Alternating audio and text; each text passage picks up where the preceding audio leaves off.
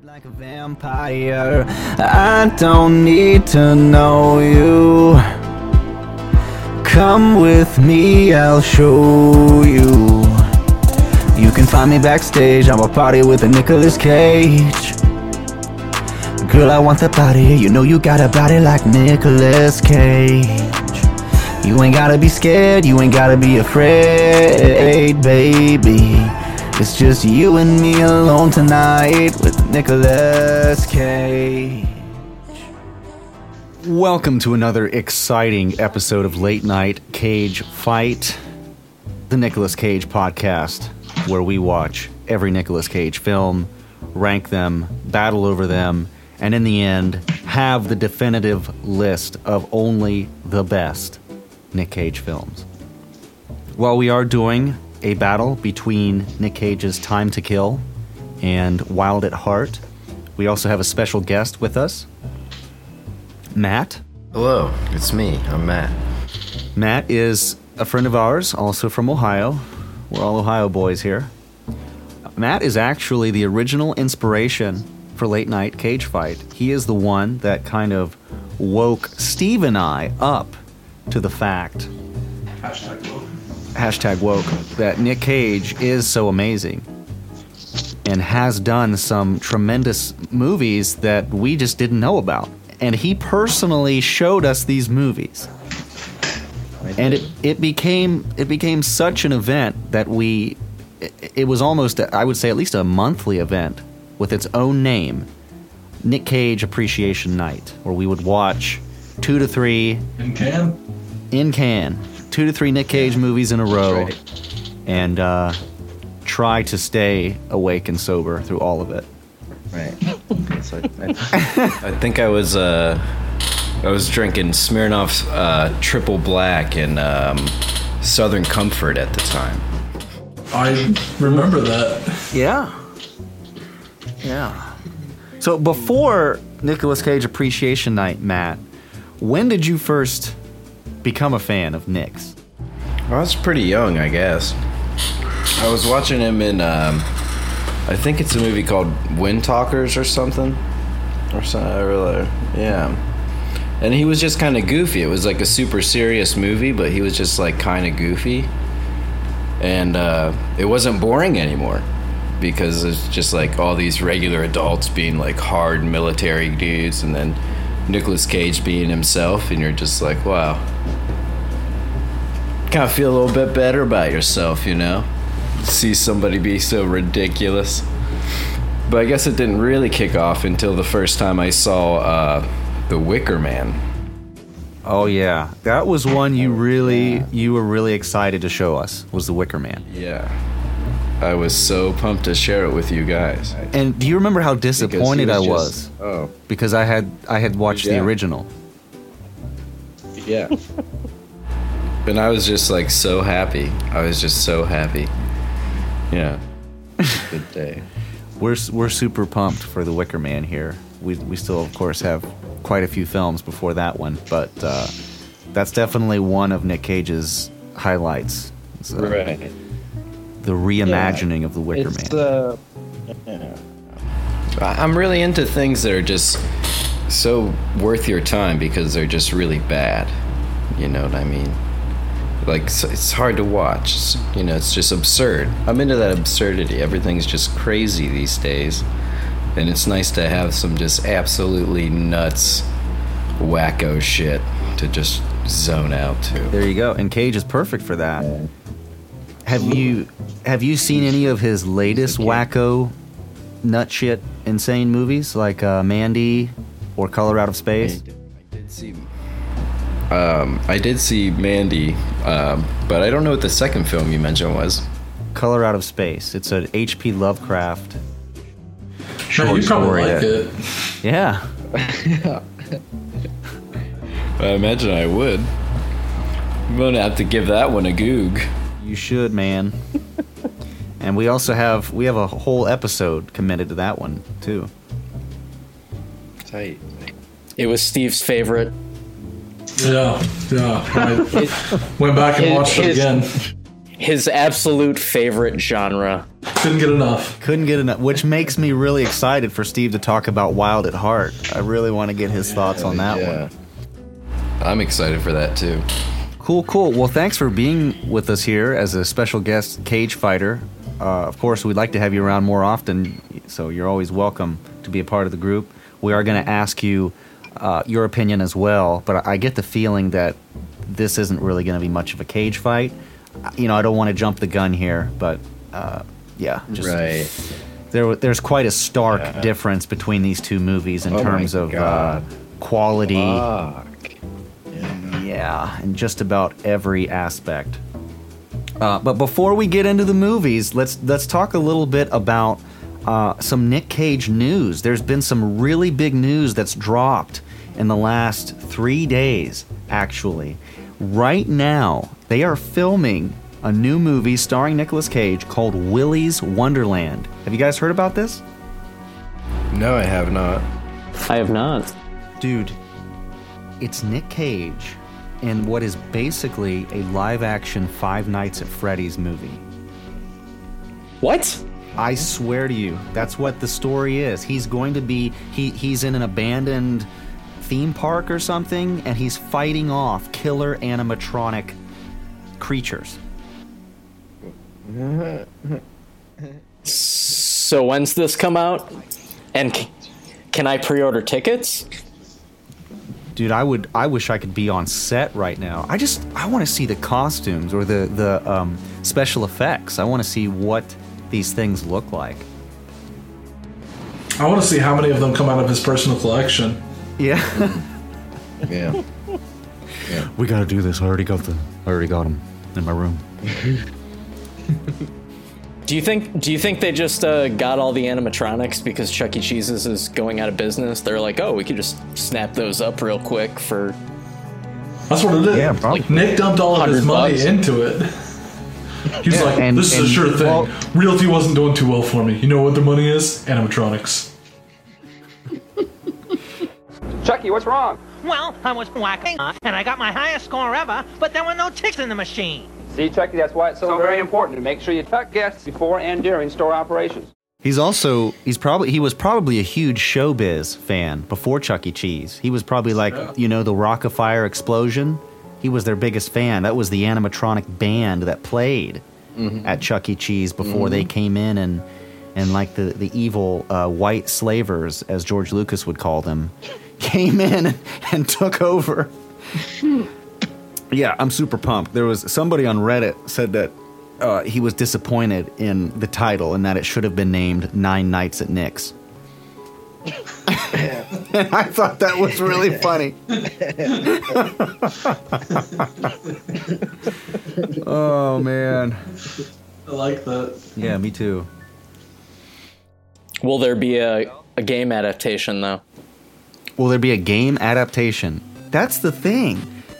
Cage has been in so many damn movies, and yet you can't play him in a video game yet, as far as I know. Right? Is there a Ghost Rider video game? I know. GeForce. There is a GeForce game. Yeah, that's it. He's like a hamster in that. Yeah. Right on. Okay, let's jump into Time to Kill. Time to Kill. Nice. 1989. Last year of the 80s. Last film for Nicolas Cage of the 80s. And by God, was it a doozy. It's difficult to find nowadays. It is. We did watch it on YouTube. Thankfully, somebody uploaded it in its entirety to YouTube. But it appears like in order for them to present the full movie uncut, they actually had to chop in certain scenes from the Italian release. It's very strange. It's very strange. There's not a whole lot you can find about this movie. We know that it's Italian made. It features a lot of Italian actors in it speaking English. It's got kind of this aimless, meandering plot. The music was done by Oscar-winning composer Ennio Morricone. really famous classical composer. So it's like you hear this amazing music, but it's just kind of pathetic what that music is playing to. It's sad.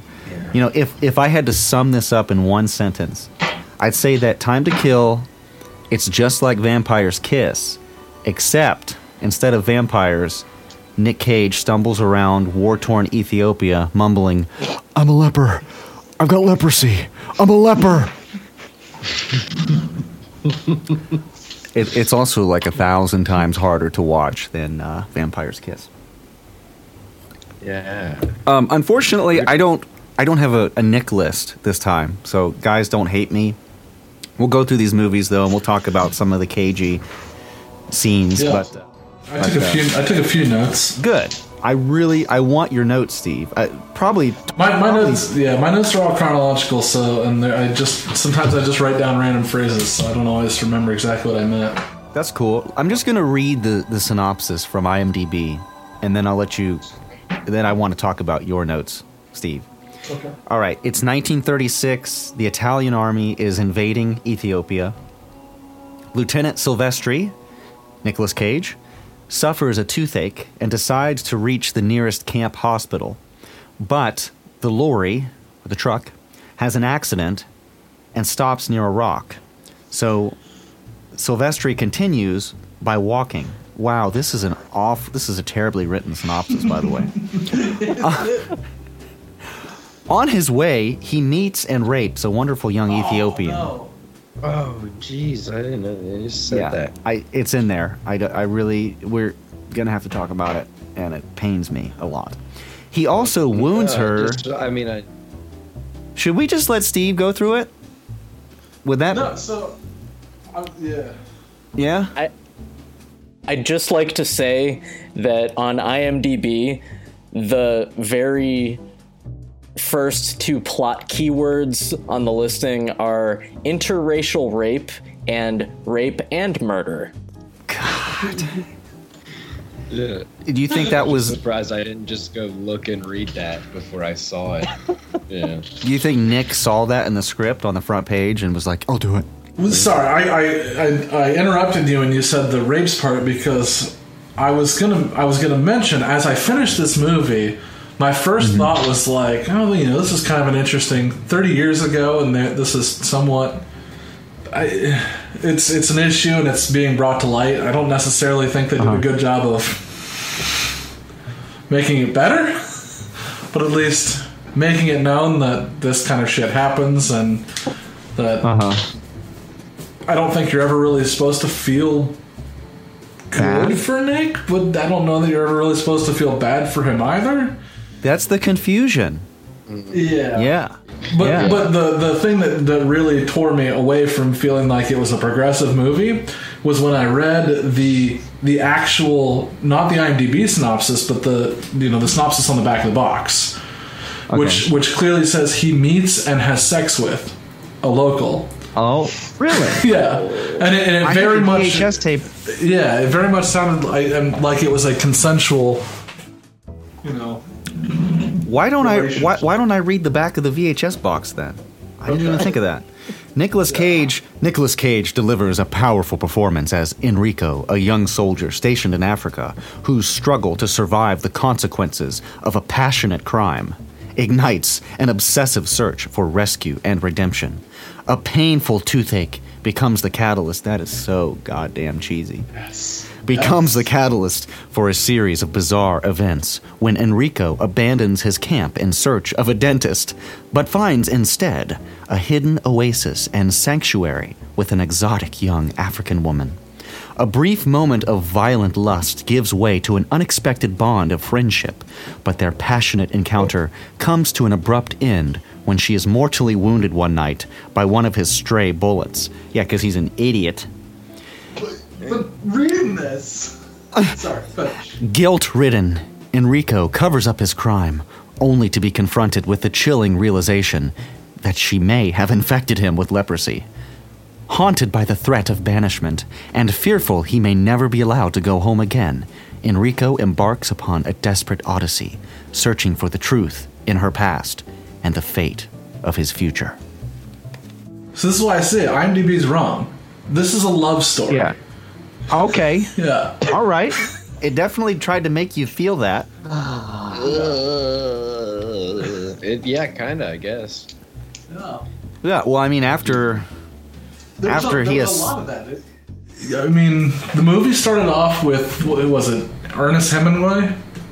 Was that the dude that was hanging around with Nick the whole time? Yeah. Okay, Ernest Hemingway. I'll take it.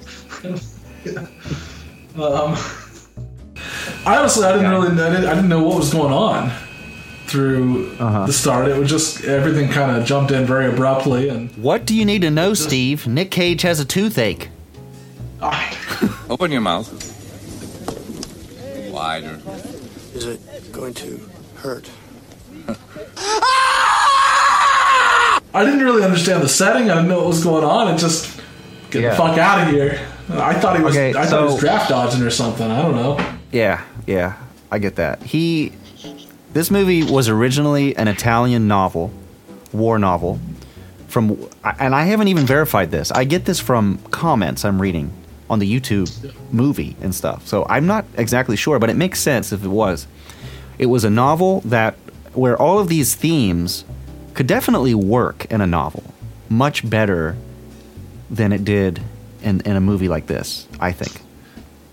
So it makes sense. Yeah, maybe it was a best-selling novel, and then you also have to realize this was an Italian production. So I believe it was meant for an Italian audience who is already familiar with this period in history, which was the Second Italo-Ethiopian War, is what it's known as. It's the lead-in to World War II when Italy invaded Ethiopia and committed atrocities, as you can see. Yeah, and that was some of my challenge getting into it. It was just not really understanding the history behind it very well. Yeah, me too. I didn't quite get it. I didn't really know who was fighting who. You don't really get any action sequences like that, you know? Yeah, I wasn't even sure. Yeah, there didn't seem to be a war at all. I wasn't really sure why it was called Time to Kill, because, like, he doesn't kill anyone. Can we just talk about how stupid his character is? I mean, he's got this toothache, but he won't let the dentist in his command deal with it. He wants to go see the other dentist. But at some point in the movie, I decided this was actually the prequel to Bad Lieutenant. Me too. I mean, you've got the fucking iguanas. There's a scene. Which makes that line make sense. There's a scene where Nick Cage's character gives his cigarette to a lizard. It's a real lizard. And they leave the camera hanging on this. The interesting thing about it is that sequence was actually cut out of the movie in the UK version. I'm assuming for animal cruelty reasons. But what is it about Italian movies and using real animals? Also, I remember the horses. There are dead horses in this movie. They probably didn't kill them for the movie, but there's no way that these are just models or something. It just reminds me of... you guys remember Cannibal Holocaust? I know Matt's seen it. Mm-hmm. Yeah, I mean, that was super famous for the animal cruelty that they had in that, which was meant to make you question the human cruelty as well. I was just like, what is up with that? Why we gotta hurt animals, guys? Not cool. All right, so Nick Cage has this toothache. He decides to go to... He goes to the construction site because there's supposed to be a doctor there. But apparently the doctor's out. And so this really thirsty boy comes up to him. That guy looked... Yeah, like really strange character. I kept wondering why he wished me good luck like that.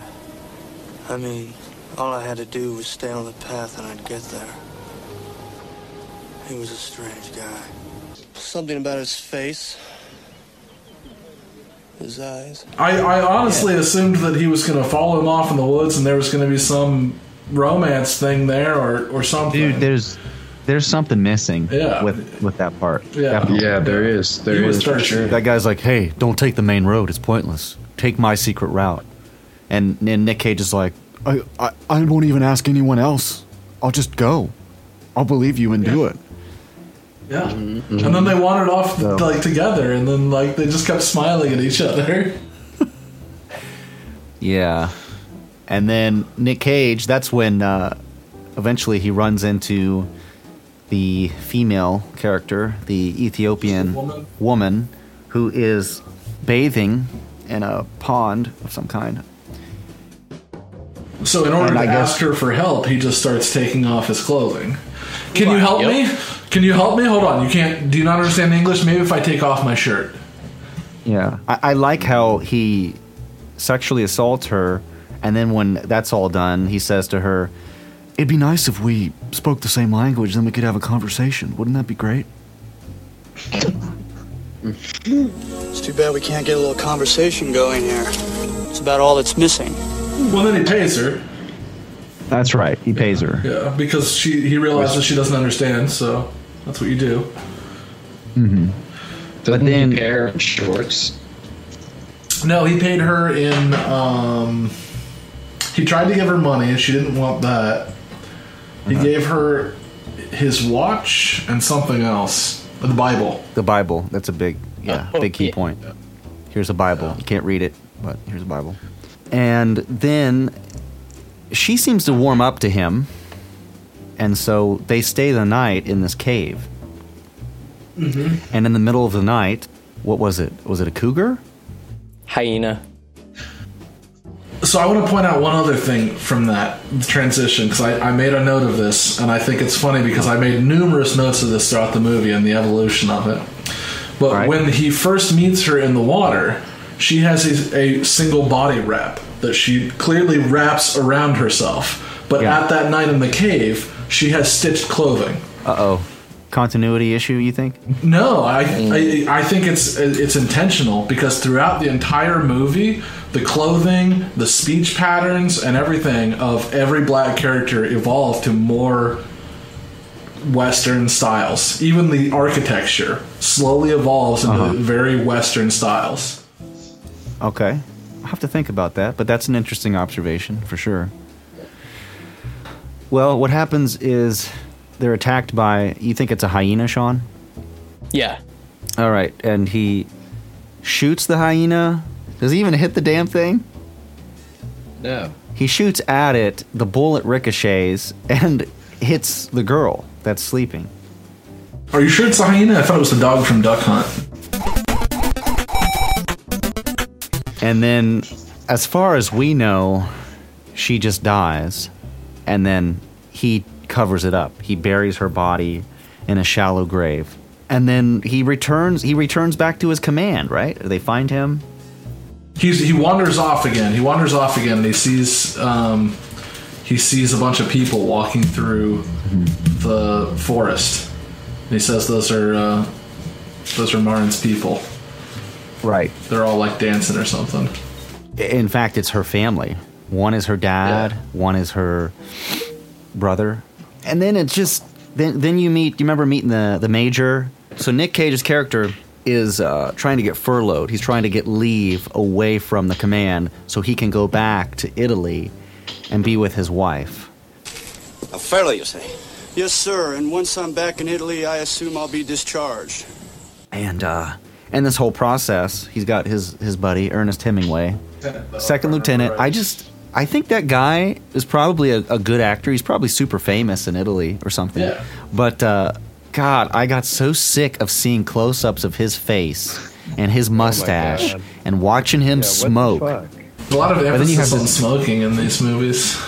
So you have this major character who reels them into drinking in his cabin. They find out he's running some kind of small-time black market out of his cabin. Come on! Have a seat! Smoke!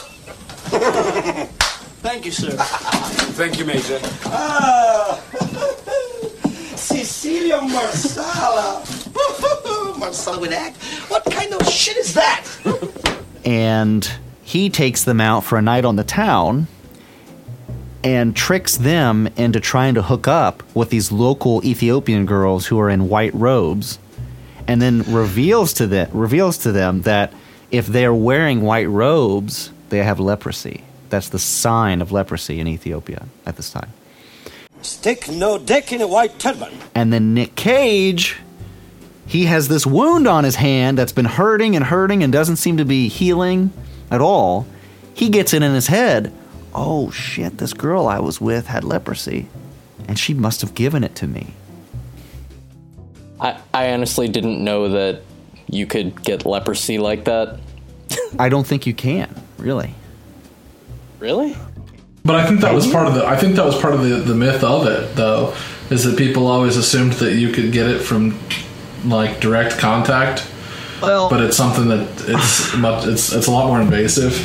One of the absolutely stupidest scenes in this movie is when Nick Cage goes to see the doctor. He has to get some kind of doctor stamp, I think, or a written note in order to be allowed to get on the ship. So he has to go see the doctor, and he's got his hand wrapped up, and he says, he's like, I've got this friend. Let's say I've got this friend, right? And he happened to sleep with, somebody who has leprosy. Just hypothetically, like, could he get leprosy? What was it? Oh, the guy then insists. He's like, I have to see your hand. I'm sorry. Let me wash my hands or something. And then Nick Cage tries to murder the guy and can't even fucking land a shot to kill the dude. He's a vampire. He shoots at the guy and then just takes off. Well, he's obviously not a very good shot if you haven't figured that out yet. But why does he only try to shoot him once? It's like, why does he just gives up? I mean, he had no trouble covering up murdering that other woman, so why wouldn't he kill the dude, hide his body real quick if he can, and then get the stamp or get whatever the hell he needs to get on the boat? Because then when he gets to the ship, he finds that he gets on the ship early, and one of the captains or whatever gets on. Is like, hey, bro, you can't be on here, man. What are you doing? You gotta get in line. You gotta show your papers, man. He's like, oh yeah, sorry. Okay. And you even think he's gonna kill that guy, right? Didn't you? Didn't you think he was gonna kill the captain of the ship? For sure. It was so ridiculous. But once again, in a movie called Time to Kill, nobody gets killed. Yeah, and how many times? It's not time. It's not time. All right, and then, the real twist is he thinks he's suffering from leprosy and experiencing all these symptoms, and he ends up being cared for by the father of the girl he killed. He in his tribal village, I guess. I guess this dude's the only one left. Maybe everyone else was murdered or fled the violence. But this guy's caring for Nick Cage because he remembers that this Italian lieutenant was there. Well, Nick Cage sees the Bible that he gave to his daughter, and he tells the guy, yeah, I killed your daughter. I'll show you where she is. He's like, oh, what? Show me. And then he shows the guy where he buried her, and then the guy loses it, of course. He discovers his daughter's been murdered, and this is the guy who did it. And he just has this moment of fury, but then it just seems like he's over it. I thought that was kind of weird. Strange. I thought that there was going to be kind of this ironic conclusion where Nick Cage, his desire is to get back to Italy because he wants to be with his wife. So the irony would be he can't ever leave, and he's going to spend the rest of his days in this village in Ethiopia. I thought that would be kind of an interesting ending. Is that what happens? No. No, this isn't Pocahontas. He gets his shit together and... That's right, it's not Pocahontas. This is real life. Yeah. He makes his way... Well, he finds out from the woman's father that she didn't have leprosy, which is the one thing we really needed to know. And that, I guess it was all just him deluding himself, thinking he had this affliction. And he makes it back to the ship, and they get on, and Ernest Hemingway's like, oh man, good to see you again. Are you still there? Yeah, that's exactly how it went. What about him stealing the money from the major? Yeah, that's what I was gonna say. Some of the other notes, so like I said, throughout the movie, it seemed like they constantly evolved with the racial stereotypes and the whitewashing of the entire Ethiopian culture. From the beginning, where she obviously doesn't speak any English whatsoever, yet ironically, apparently the rest of her family is very fluent, which makes that beginning very interesting. Of course, after being raped, she slowly, shines up to him. The first thing he does when he meets her father in town was start screaming at him, who the fuck are you? And as soon as he responds that he's a Christian, he's like, okay, I can move on then. I honestly believe that they were the enemy, that they were there fighting like Ethiopian tribes or something, and that there was just a small faction of people that they had, subjugated or something. Or maybe even slaves, I don't know. Well, I guess it was Italy invading Ethiopia. So I guess that's accurate then. That's pretty much what it was. Yeah. There were a bunch of like weird, because there was even a point, like one of the first, early on, they show a bunch of people standing up on one of the cliff edge. And they even had like, both the kids were completely nude. Like I said, throughout the whole movie, like the clothing, language, everything. So yeah, they go out with the major, the first lieutenant, the second lieutenant. And I really want to reach for this, being the whole military family. But I don't understand ranks at this point, because they seem to answer to the major like he's a big deal. But then as soon as he walks out of the room, they're super catty, like about him and like with each other. I don't feel like that happens. I don't know how big of a jump that is, but I mean, isn't everybody like that with their boss? Yeah, I guess that's true. You do have that sometimes. Oh wait, I did look it up, and you cannot contract leprosy from contact. It's typically long-term contact with somebody with leprosy, but it's not a very contagious disease, and it's usually from mucus secretions, usually from sneezing or coughing. So if he just wore a mask, in this movie, then you wouldn't have to worry about it. Yeah. Maybe they can recut the movie and just put everyone in masks. Just CG it in, So at one point, the major. So Cage tries to leave on the boat, and then he can't get a stamp. So he slept in the woods, and then how did he run into the major? That's the part I don't remember.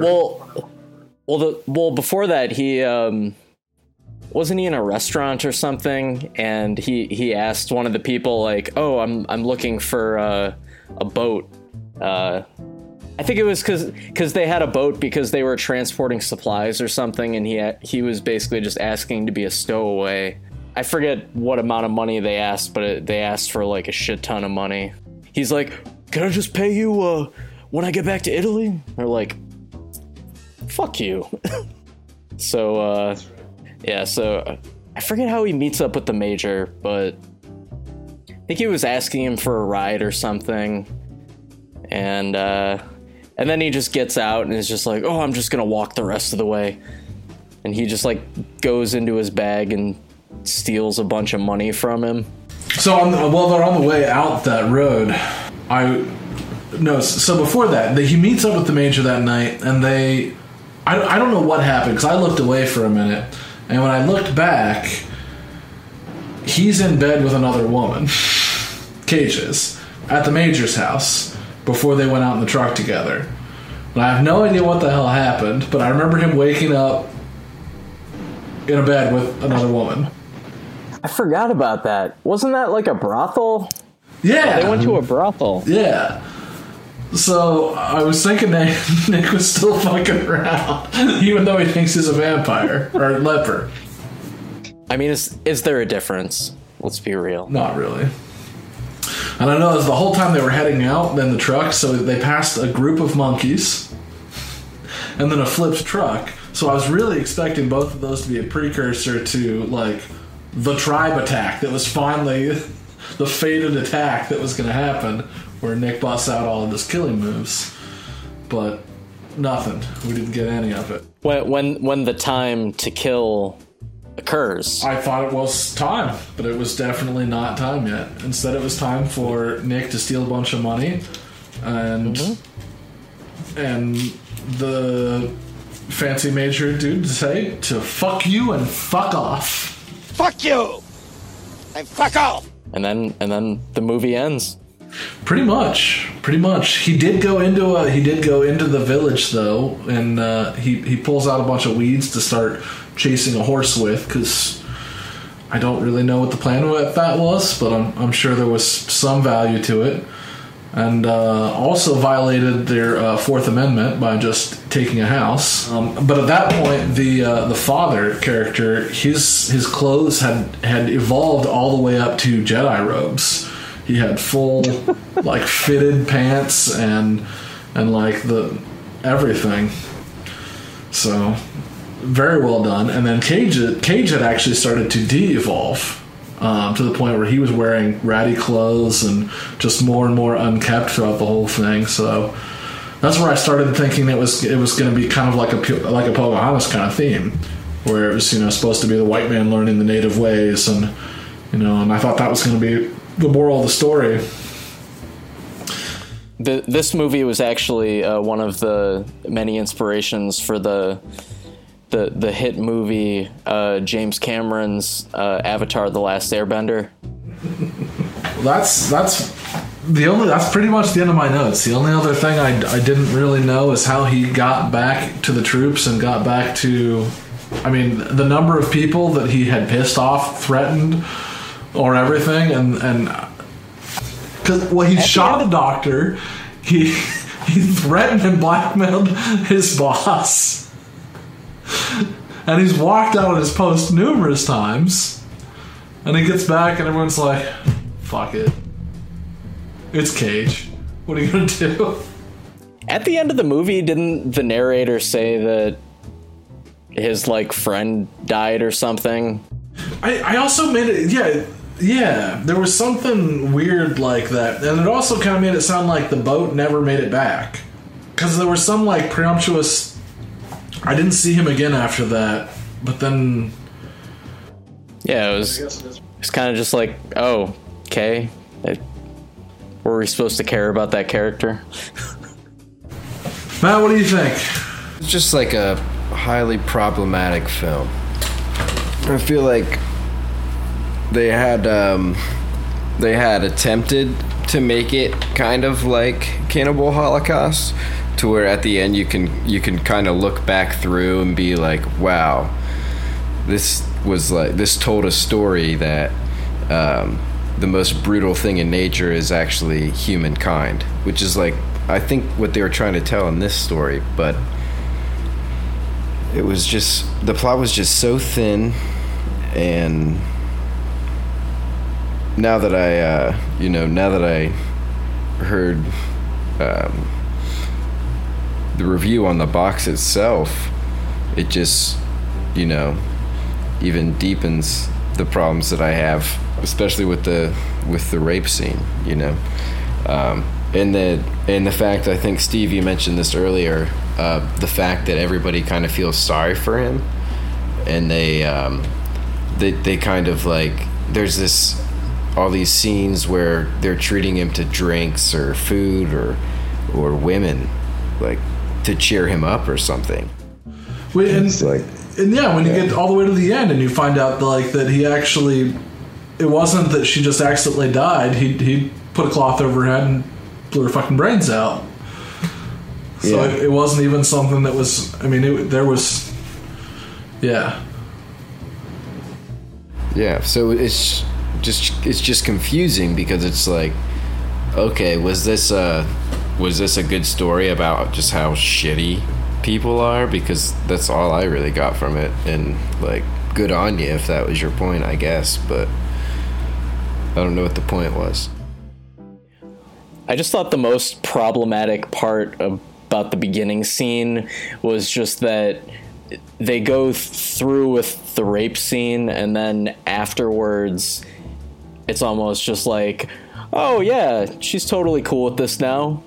This horrible traumatic thing just happened to you, but you know, we're friends now. It's cool. We're in love. It's like, right, like protect me from the alligator.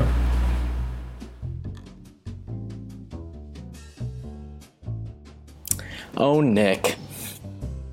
I'm sorry. So did you guys say you liked it? We're saving that for the cage fight, right? That's true. That's true. I mean, honestly, I know that my stuff cut out for the last 7-8 minutes or so, but I don't really think that there's a whole lot more to be said about this movie. Yeah. I don't think it's even in the top 5 Nick Cage movies of the 80s that have rape scenes. Yeah, for real. Well, actually, I was going to challenge that at first, but there might actually be more. I was just pretty say, interesting pattern. It was just like Cotton Club 2.0 for me, guys. Yeah. That's high praise. Thank you. Have you seen the Cotton Club, Matt? I have not. Am I missing out? No. Steve hasn't seen it either. That is one I still have yet to watch. Sean hasn't seen it either. It's just me. I'm still getting caught up on season 1. Yeah, well, that's one to miss. Yeah. Heard. So, well, shall we jump to the 90s? Wild at Heart, 1990 comedy crime drama film directed by the legendary David Lynch. He also wrote the screenplay.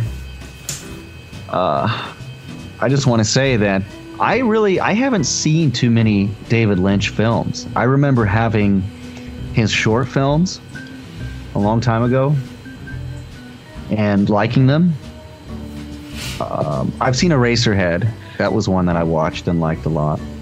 But as far as the other heavy hitters of his filmography, like I've never seen Blue Velvet, I've never seen Lost Highway, I've never seen Inland Empire. And so I honestly, going into this one, I had no idea what I was getting into. I knew it was going to be Lynchian. I didn't quite know exactly what that meant, but of course, with the very first scene, you start to understand exactly how this movie's going to go. Crazy fucking bad boy. Trying to fuck your girl's mama. Uh-oh. Marietta just gave me this to kill you. And after she said lose his mind all the way.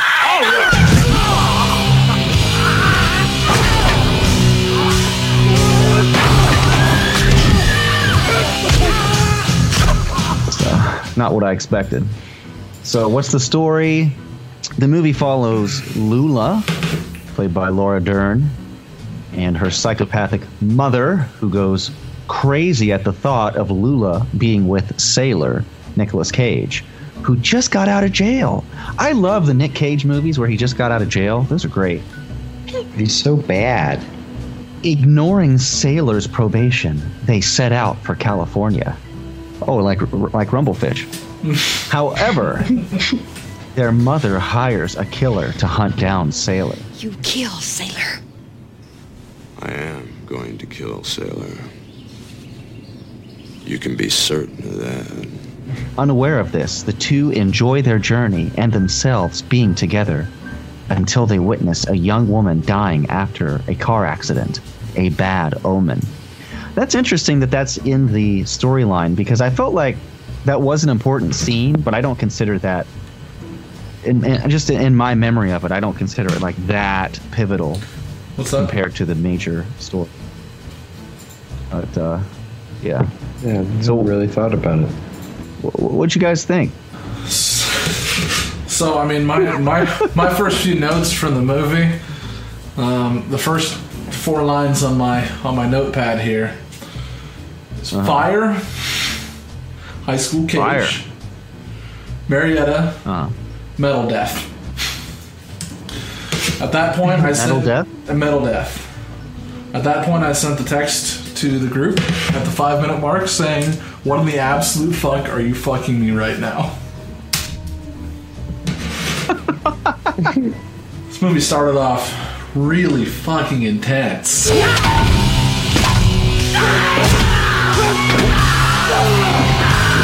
On a high note, to say the least. Yeah. Like I said, I haven't seen a lot of Lynch's movies, but I get the sense that his style is well suited to balancing the very kind of philosophical, tasteful, artsy, cinematic sequences with the very low, repulsive, vulgar, disgusting. And I felt like the first scene was a great representation of that. I just felt it was very Lynchian. It starts out with that beautiful shot of the ceiling and pans down, and everyone's looking nice and classy and clean, and here we are, wherever we are, having a good time. And then you just have this guy come out of nowhere. He's talking to Cage very aggressively. You're like, who is this dude? Are they friends? Lula's mama sent me. You're just trying to score with her in the bathroom. This is from Lula's mama. And then he starts trying to stab him. Like, what the hell's going on? And then Nick Cage, in the most brutal fashion, gives him probably one of the bloodiest concussions I've ever seen. Before killing him. Yeah. Yeah. Why wasn't this one called A Time to Kill? This was the time to kill. Yeah. It's a crazy movie. I don't know where you guys want to start with it. It's an interesting romance. It kind of reminded me of the movie True Romance, written by Tarantino. I think wrote that one, and it actually may have been inspired by this film, because I don't know when it was made, but I think it was made a little later than 1990. But Nick Cage, he just got out of jail, and he's this Elvis Presley wannabe character with a snakeskin jacket, and they love metal. Side note on the snakeskin jacket. I made a note of it as soon as he introduced it with the first line. Look like a clown in that stupid jacket. This is a snakeskin jacket, and for me it's a symbol of my individuality and my belief in personal freedom. I was like, this is Nick Cage improv. I looked it up. Oh, yeah. Absolutely. Nick asked if he could wear his snakeskin jacket. He wore it throughout the whole time. And then at the end of filming, he gave it to the Lola. Oh, yeah? Yeah. That's interesting. I wonder how much he paid for that snakeskin jacket. Probably more than it was worth. Like $35. Yeah, let's see. Some of the other actors in it. I was really surprised by Laura Dern. I'd seen her in movies as a kid, and I'd never seen her in a role like this as the sexualized young woman. Peanut, I'm thinking of breaking parole and taking you out to Southern California. Sailor! You up for that? I'd go the far end of the world for you, baby. You know I would. Rockin' good news. And probably the first time I saw her naked. A lot. There's a lot of nudity in this movie. Yeah. A lot of sex. There's a real focus. Oh my god. I loved that scene. Was that the Dude Who Loves Christmas? No, Uncle Pooch. Uncle Pooch was the one that raped me when I was 13. Oh, yeah. Oh, yeah. Oh, my God. Or that. But Mama didn't know nothing about that one. But you remember she also had this crazy uncle who was obsessed with Christmas? Yeah, Jingle Dale. Jingle Dale. Yep. Can I just say this? David Lynch. Jingle Dale was take cockroach in the anus. He gives this... yeah. One time, she found Dale putting one baked cockroach right on his anus. Hell, Peanut. He gives this master class on screenplay writing, and his thing is transcendental meditation. He believes that that's the key to creativity. And I think maybe there is something to it. I mean, I'm not in the right to criticize David Lynch. I just feel like his movies, when he's writing them, he just throws whatever the fuck he's feeling at that moment in the movie. I just wonder where the hell some of this stuff comes from. Like the Pink Fairy. Yeah, the Wizard of Oz aspect of it as well. Yeah. We gotta follow the yellow brick road, sailor. Well, that was all supposed to be her. I got the feeling that the whole movie was supposed to be based around her psychosis. Okay. Because everybody actually had. There was the constant Wizard of Oz and stuff, the whole thing. Yeah. And that was a lot of the backstories that were supposed to be people like that too. You know, her Uncle Pooch didn't have a heart. Jingle Dave that didn't have a brain. Okay. Yeah. Yeah. That's a good point. Yeah. I think you're onto something, Stevie. Yeah. Well, and even the later on, right? There was the weird dude with the dog. My dog. My dog. He don't bark. If you imagined a dog that was barking, and that wouldn't be my dog. He's a rocket scientist. You could imagine Toto. Yeah. Yeah, man. This is a wild trip of a movie. I think it's one of my favorite Nick Cage movies right now. I did get a kick out of the mosh pit. Oh yeah, you get to see Cage mosh, and then take over the mosh pit to a nice Hound Dog ballad.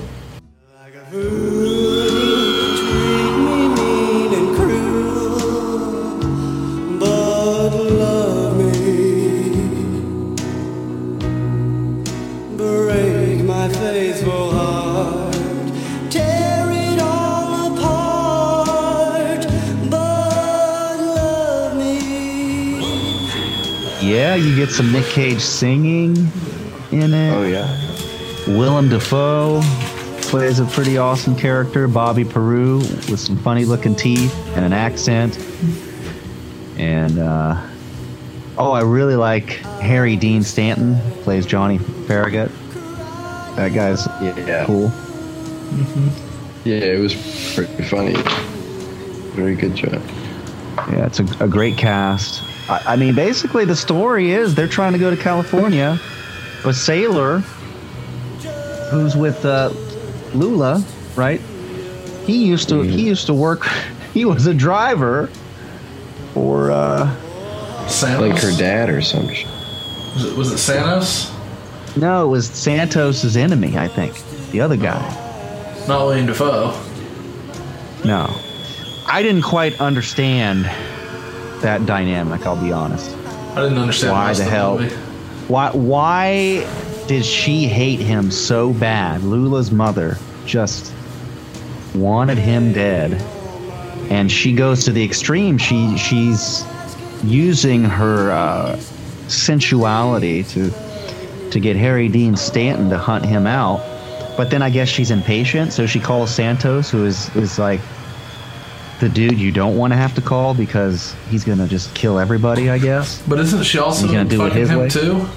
She was. Oh, I'm sure. Yeah. Yeah. Oh, and then Mr. Reindeer. That's who you were talking about, right? Mr. Reindeer's the guy with the dog. I think so. I don't know. I at that point I really started losing track of who was who. By the point I got to that in the movie. Yeah. There were so many bizarre, random scenes that happened all over the place that I made note of like a bunch of pointless conversations or pointless scenes that I just didn't fucking get. There was a fantastic scream track at some point in the movie where it was literally like somebody sitting with like one of those 90s like the soundboards that we used to play around with. Literally just had one scream and they just kept hitting the same screen. It was supposed to be like the crowd screaming at the mosh pit, and it was just the same scream track. And like at one point they were like, You know, there was the random weird scene thing- with some old dude taking a dump with a stripper. And then another random scene, another completely random scene of some unknown black guy walking down the street with another weird dude just walking by making monkey sounds at him. Yeah, I remember that too. Yeah. They go to New Orleans. Yeah. So we get some New Orleans in there. Did you remember there's the lady singing? And there's a close-up of her singing for a good 10-15 seconds, and it's obviously overdubbed. Her lips are not matching the music. Just like, God, why is some of this stuff in there? And the weird voices too, right? The pigeons spread disease.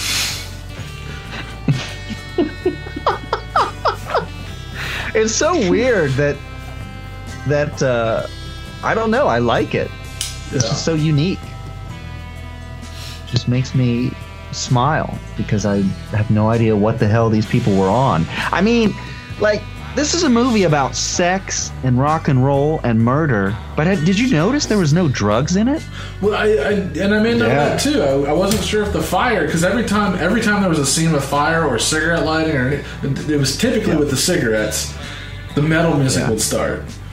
And it was almost like, and then you'd get like this really intense visuals too. And I wasn't sure if that was supposed to be a symbol of drugs or something like that. That maybe it was an artistic choice to use cigarettes, but we were implying, I don't know, cocaine, meth, whatever. Yeah, it's interesting to think of it in that way, as if they took the drugs explicitly out, but then they're in there in a more symbolic way, metaphoric way. Yeah. I mean, how could you not have drugs in this whole thing with all these criminals and, you know, having sex all the time, metal music, like, just some of the decisions of the characters. It's gotta be.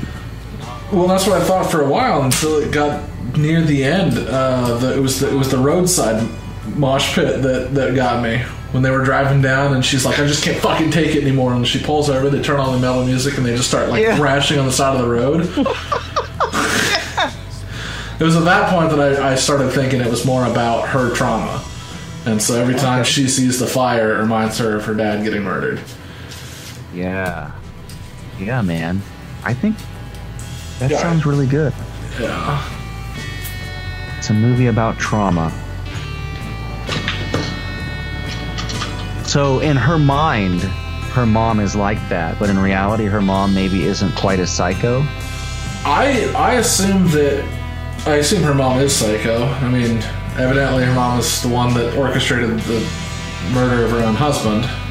So I think she is nuts, but I think she's also like very, very clingy and attached. And I think that this girl has other issues, parental issues of just, because of that. And so the disconnect of her mother, as well as the psychosis of her father being killed, is just collapsing her entire mental state. But the trailer park was fucking awesome. Or whatever the fuck it was when William Dafoe showed up and all of the fatty strippers and the and the magic, the random magic after the dude with the dogs, the rocket scientist, the other dude just starts to like close up magic tricks.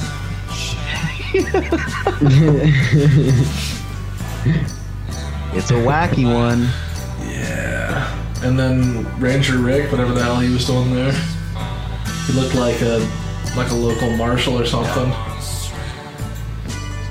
Yeah, so I guess we might as well just sum up the ending here. So Nick Cage and Lula, they're on the run. They've made it as far as Texas, right? Mm-hmm. Yeah. And they're out of money, so Willem Dafoe, Bobby Peru, I think is his character's name, convinces Nick Cage to take part in a small-time robbery. And Nick Cage escapes the situation after Willem Dafoe gleefully murders the bank people. Is that what it was, a bank? I think it was. I don't know. Well, but they were the most badass tellers ever. Yeah. Get in the back! Get in the back! Now, both of you!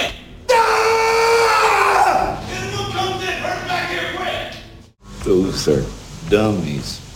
Dummy. Okay. Why don't you step up here, hotshot? I'll slap that smile right off your face.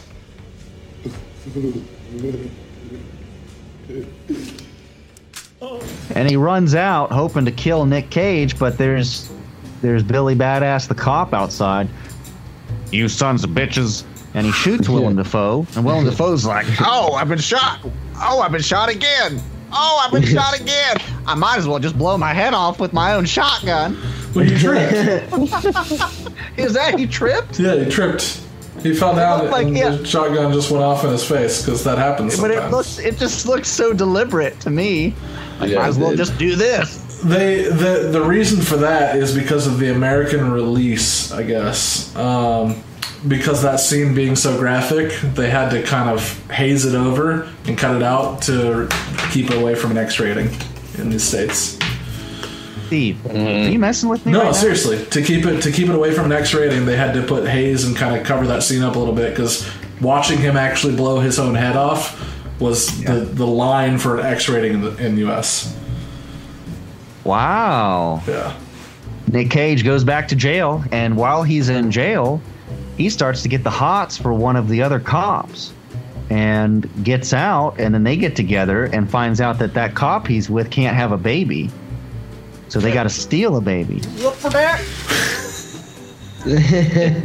It's all connected. Oh, I'm sorry. I'm sorry. That's the wrong movie.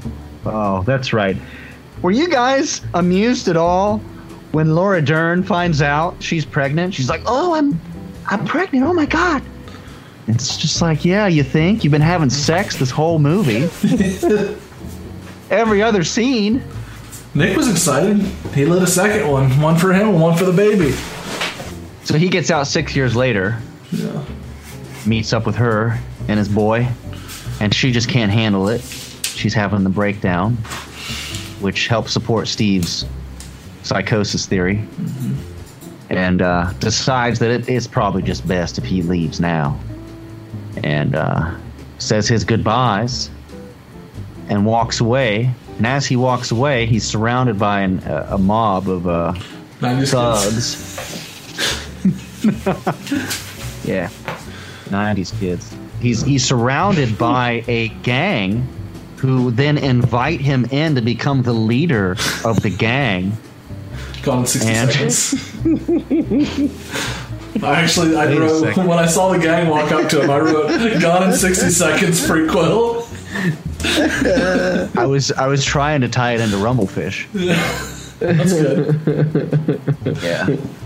Well, no, actually what happens is he's met by a fairy, the nice fairy, who reveals to him that love is all that matters. And he shouldn't deny love when it's there. And so he decides to run back after Lula and be with her. Right? And that's the ending right there, I think. Yeah, that's pretty much it. Yeah. What a crazy movie. If a lot of people love each other, the world be a better place. Thank you, Tommy. You want to fuck like a bunny? Oh, man. Fuck me. Fuck me. Fuck me. Why does every Nicolas Cage movie have some form of sexual assault in it? Every single one. Mm-hmm. Yeah. Was it just Nick Cage, or was it just the times where? Yeah, it was just their culture at the time. Did you know that David Lynch actually only directed the first 6 episodes of Twin Peaks Season 2 because he was making this movie? No. Yeah. Wow. That makes a lot of sense. This almost seems like an extension of that universe because it's so wacky and shit. And just like kind of melodramatic. It's almost like a soap opera in a way, which is kind of fun. Yeah. I enjoyed it. It wasn't what I expected. Definitely intense at times. Makes you feel uneasy. But then some of the intense parts also kind of roll over into, like you said, melodrama or even black comedy. I can't help but laugh. Especially when he was telling Lulu the story about the other girl that he grabbed her by the pussy. Yeah. Yep. It's good times. Good times.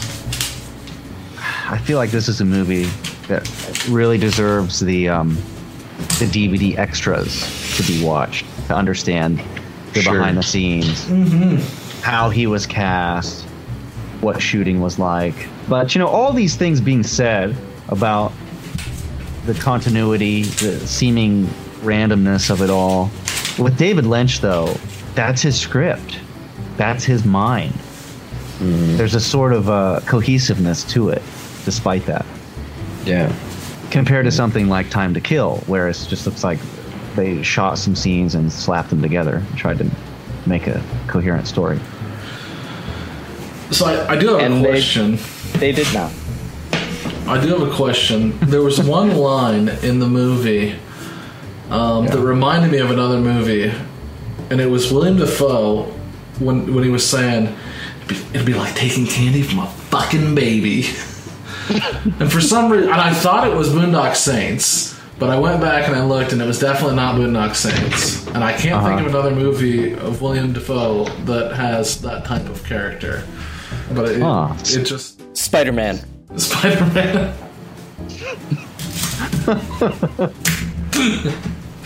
I don't know, man. Yeah. He's played a lot of roles. Yeah. It was Beyond Two Souls. Beyond Two Souls. I'm the only one that played that game. Was it the Death Note live action? Oh dear God, no. We don't speak of that film. That I get PTSD about that. That movie was like personally offensive to me. Yeah. I'm sorry. I'll go first. If you are making me choose between Time to Kill and Wild at Heart, it's going to be Wild at Heart for me. I will pay money to never have to watch Time to Kill again. I even have it on VHS on my desk right now, and I don't know what to do with it. I have Nick Cage's beautiful blue eyes staring at me, an innocent man who just went over the edge of reason. And I just want to... I'm all for Time to Kill. Steve. I'm serious. Steve. Wild at Heart had no continuity. I had no idea what was going on in that movie at any point in time. It was random scenes, and the intensity was done in the beginning of the movie. In the first 5 minutes, it had peaked. Everything else after that was just senseless, ridiculous garbage. So there was no level. There was no way for Cage to exceed the movie, because his biggest Cage out was 3 minutes into the movie. All right. He had no room to grow. But throughout Time to Kill, there was a healthy progression. I don't say that I agree with the overall plot of the movie, but it had a concise point and a good direction, and Nick's character evolved into a level of insanity that at the end you were just like, the fuck did I just watch? That's what we expect out of a Nick Cage movie. It has to last the entirety. You're saying Time to Kill kept your attention better than Wild at Heart? Yeah, absolutely. Really? Yeah, because I wanted to know what was going to happen next. I wanted to know. But Wild at Heart, I already knew. I already knew it was just going to be fucking nuts. There was no surprise. The only surprise was just, wait, did I hear that right? What? But Time to Kill, built. That's a really good point, Steve. I mean, while I don't think that Time to Kill's story was good, I did find it a little easier to follow than Wild at Heart. I feel like I liked Wild at Heart more just from an artistic standpoint and just subject matter, but I feel like I need to give it another watch because it had that David Lynch insanity. There were parts of it where I didn't really know what was actually happening, and but I do think that what was happening in Wild at Heart was more interesting than what was going on in Time to Kill. See, I still think Time to Kill had an interesting direction to it. The goal was truly to understand or possibly normalize the idea that this is the kind of things that go on. This is how these cultures work. This is how the subjugation of these cultures work, and the way that they built upon that throughout, starting with, the rape in a forest to entire communities that respect and abide by the laws of the white man. It was truly well captured in that movie. I didn't think it was well captured in that movie. Yeah. I think it was touched upon. Disagree. No. But I didn't get that. No. I felt that Time to Kill was too wayward. It wasn't able to hone in on the message it was meant to communicate. Yeah, it kind of missed the point. It missed the point. Yeah. Clearly, the box art proves that. they didn't understand it at the time either. Yeah. But I'm saying, looking at this, 30 years later, I think honestly, if this same script was put in a new director's hand, that this could actually be a good movie if it was produced today. I agree with that. Yeah. But I think if you take the script at Wild at Heart, it's going to be the same fucking thing. And I think truly, I think nobody could do Wild at Heart except for Nick Cage. I think that Time to Kill could be done by a different artist, by a different actor, and still be good. Could I say something bold? I think that Cage was better in Time to Kill than he was in Wild at Heart. Oh man. Yeah. Hot take. I feel like his character was more dynamic in Time to Kill. Okay. I mean, yeah, you could argue he was kind of a one-note Elvis Presley type character in Wild at Heart. And he was a rewatch character. He was basically the same as Raising Arizona. I don't know. I just felt like there were so many cagey moments in Wild at Heart. Yeah. Like that scene where he points at Lula's mom, and they even show it again in a flashback. That is just iconic Cage. Yeah.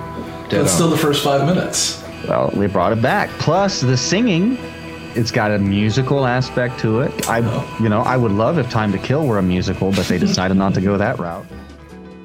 You got to go to Broadway for that. Disney wouldn't give them the rights. I respect it, Steve. I'm glad that we're having some conflict here. But, man, I cannot watch Time to Kill again. It was that draining for me to get through. But I hadn't considered some of those ideas. I know that I definitely want to watch Wild at Heart again, and I actually want to watch it again because of what you said, Steve, and seeing it through the trauma of Laura Dern's character might give me a new take on it. But yeah, all right. So Steve chose Time to Kill. Sean, what do you think? I think I've got to go Wild at Heart. I do think that, Cage's performance was, more dynamic in Time to Kill, but if you took out Cage from that movie, that movie has nothing else. It's kind of a curiosity of a film. I mean, really, the only reason anybody's going to watch that movie is if they're doing what we're doing, just going through every Nick Cage movie. I like how you put that. Yeah. The other reason I think this movie's hard to find is because of the naked kids in it. The naked Ethiopian kids running around. Yeah. And it's so strange that you can't find it for a wide release anywhere, but it's on YouTube. Yeah, it's kind of weird, right? Google's like, that's fine. But you can't use that song. Yeah, actually, I think it was the Valley Girl episode. When we uploaded it to YouTube, we got a copyright strike for Johnny Are You Queer? Oh, did we? Yeah. But you can show naked kids. It's cool. And who doesn't love Johnny is a Queer Boy? That's a hit song. That's true. Still popular. Their music algorithms are on point, but their child penis algorithms are just still catching up. Yeah. Oh man, Matt, what do you think? Wild at Heart. It's one of the first Cage movies that I saw that I really liked his performance in, honestly. I was already more familiar, I'd say, with David Lynch than Nicolas Cage when I first started watching his films. So, yeah, I also really like the narrative of this this movie and how it's there's so many different characters that are archetypal. They're just the same through the whole movie. They even have like little sayings that they use, and it's just I just like that. It's a neat little way to tell a story. It's one you've heard before. I just really like David Lynch's zany attitude about things, and like you said, I think his mindset plays well with Nicolas Cage. Like, he's able to make him look real good. You know what I mean? Time to Kill, I feel like you said, I don't think I'd ever want to watch that again. Like Irreversible or something. It's like, man, even if there's a good point to this movie, it's just like, I don't want to witness this ever again. Like, you know what I mean? Yeah. Right on. So I'm sorry, Steve. The winner of tonight's battle is Wild at Heart. Don't be too upset, Steve. I thought you made some good points.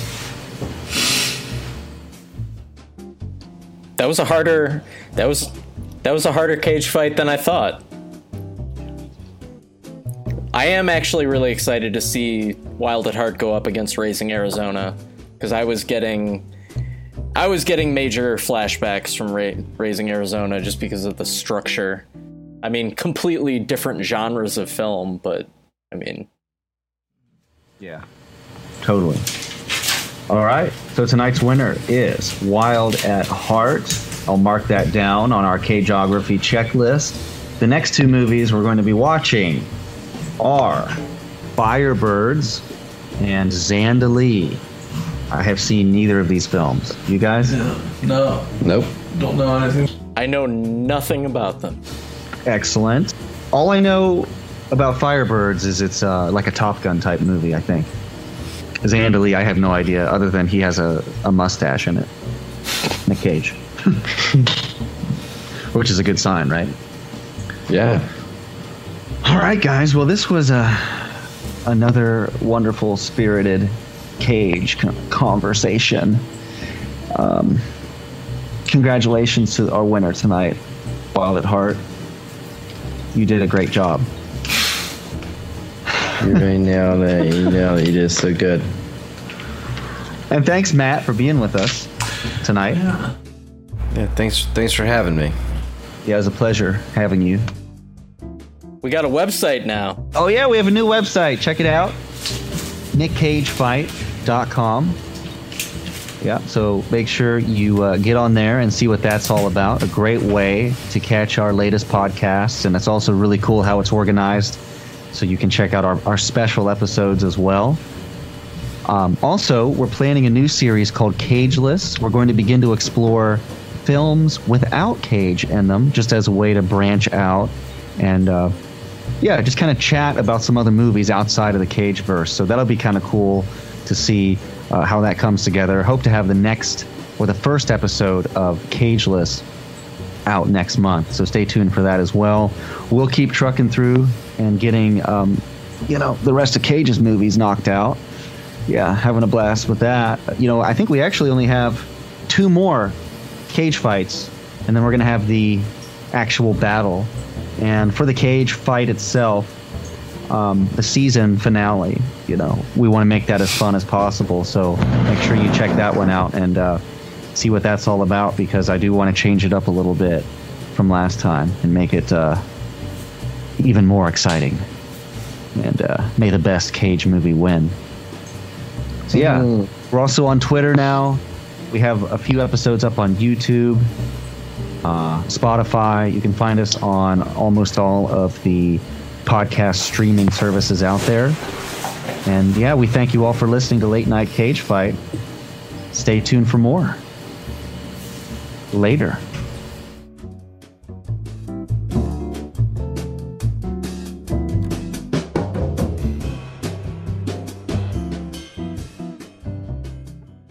You up for that?